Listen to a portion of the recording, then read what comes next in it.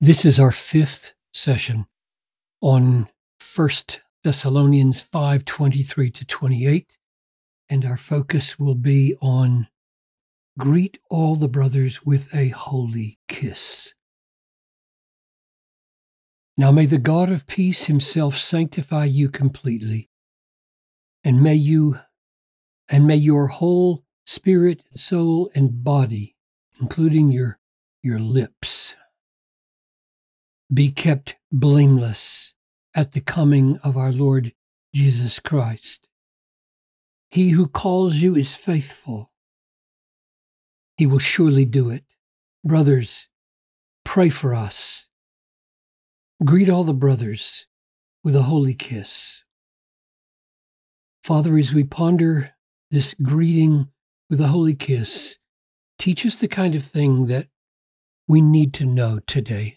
And not just teach us ideas about affection and holiness, but create in us the kind of Christian filial bonds and affections that would result in appropriate expressions of holy affection and tenderness, I pray in Jesus' name. Amen. Now, one might be tempted to say, oh, he felt there was a special need in this young church at Thessalonica that they be given special instructions about not letting their culturally common kisses be anything other than holy. The problem with that is that this command is repeated here, Romans 16:16. Greet one another with a holy kiss at the end of Romans. 1 Corinthians, all the brothers send you greetings, greet one another with a holy kiss. 2 Corinthians, greet one another with a holy kiss. In Peter, it's greet one another with the kiss of love. So it would be a mistake, wouldn't it, therefore, to say that this command is peculiarly needed at the church in Thessalonica.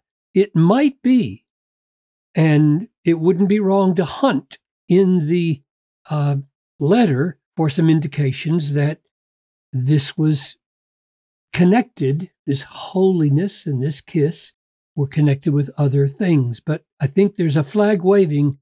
Don't press on that too far, because Paul said this to several churches, not just to the church at Thessalonica. So what is he saying? What does this command, greet all the brothers, and brothers there might be a focus on the men only, but not necessarily. It might also be that the word brothers, which is often the case, the word brothers and sisters are the same word with a different ending in Greek, adelphos, adelpha, and sometimes the masculine covers both brothers and sisters, like the word siblings. And that may be the case here. Or it might be that if he wants the brothers to get their act together, if the men in the church could become mature enough to have the kind of affection for one another and the kind of holy affection for one another that Paul senses, then it will work itself out appropriately in their relationship and expressions with women. Either way, the women are going to be significantly involved in the kind of affection there ought to be in the church and the kind of expressions of affection there ought to be in the church. But greet one another with a kiss surely means that there should be a family affection in the church with appropriate expressions, outward expressions of that affection. That's at least what a kiss means. And the word holy means don't make it a romantic kiss. Don't let there be any sexual element in it. Remember, sanctify. May God sanctify you, spirit, soul, and body, a holy body. is crucial. And that's not the only place, of course, that he said that. Remember back in chapter 4, this is the will of God, your holiness, your sanctification, that you abstain from sexual immorality, that each of you know how to control his own body in holiness and honor, not in the passions of lust like the Gentiles. So it's just as clear as day that putting holy here in front of this kiss rules out every hint of manipulation or sexual advance or romantic kindling. It is not that way. It is family affection. And if that's foreign to you, you need to grow into it rather than forcing into a kiss the only thing you know from movies or experience, namely romance and sex. There are holy kisses, not just romantic and sexual kisses. Now, what in the letter would suggest that Paul wanted them to really take seriously this affection? And let me remind you of this section in chapter 2. We were gentle among you, like a nursing mother taking care of her own children, so being affectionately desirous of you. So like a mother taking care of her children, that kind of affection Paul felt for them. We were ready to share with you not only the gospel, but our own selves, our souls, because you had become very dear to us. So this letter had stressed in several places that Paul wanted to awaken in the church as imitators of his apostolic pattern significant family affection, hence the kiss. And the word holy is to say, whenever there's a kiss, let it be a holy kiss.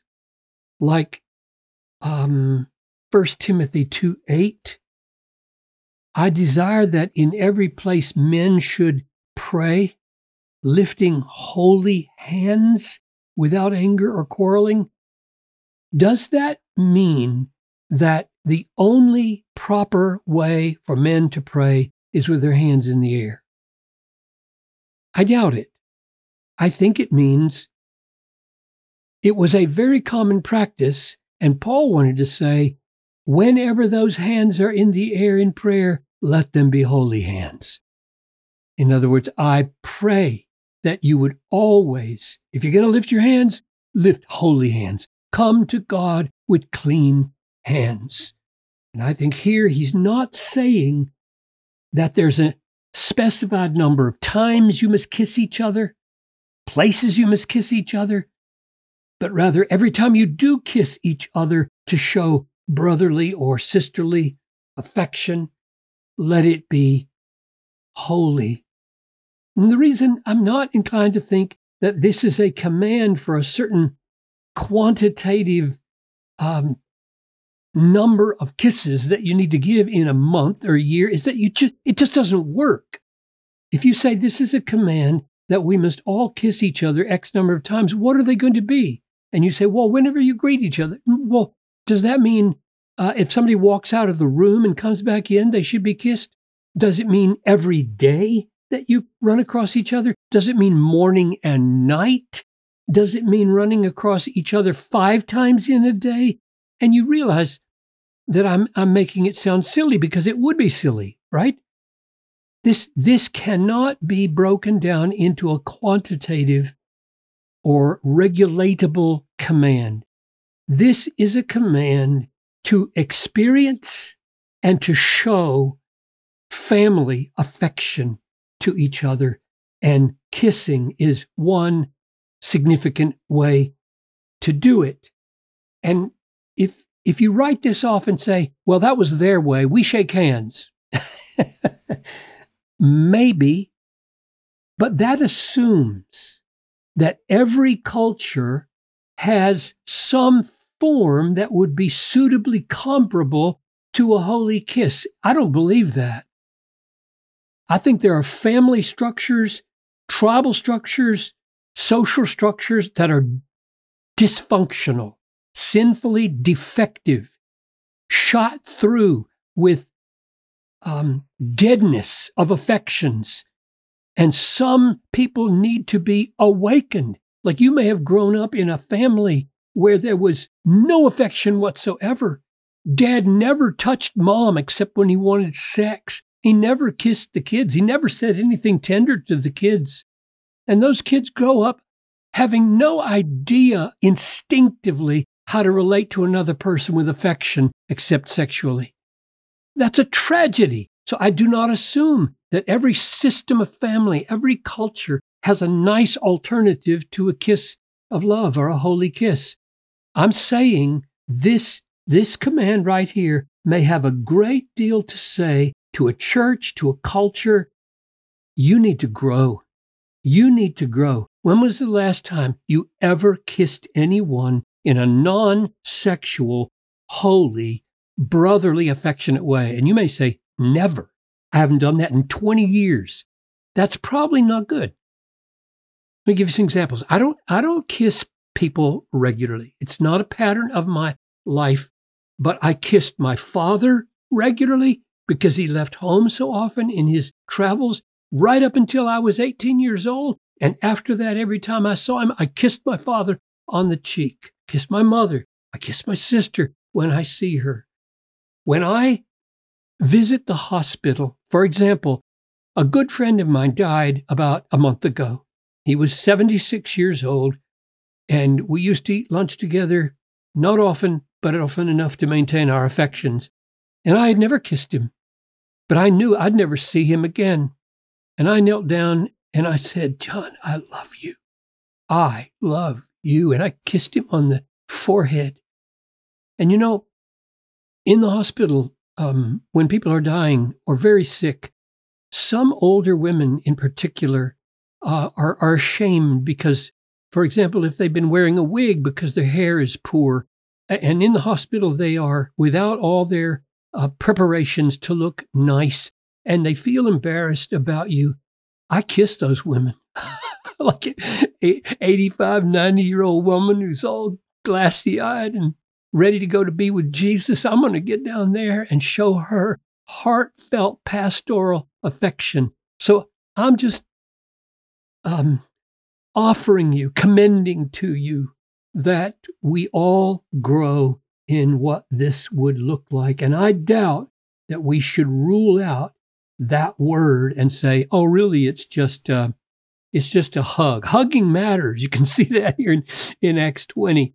And when he had said these things, Paul, to the elders getting ready to say goodbye from Miletus, he knelt down and prayed with them, and there was much weeping on the part of all. And they embraced Paul. They fell on his neck and they kissed him, being sorrowful, most of all because of the word he had spoken, that they would not see his face again. So maybe that's where you can grow. As you say goodbye to people in some long-term decisive way, give them a kiss on the cheek and look them in the eye and say, I love you.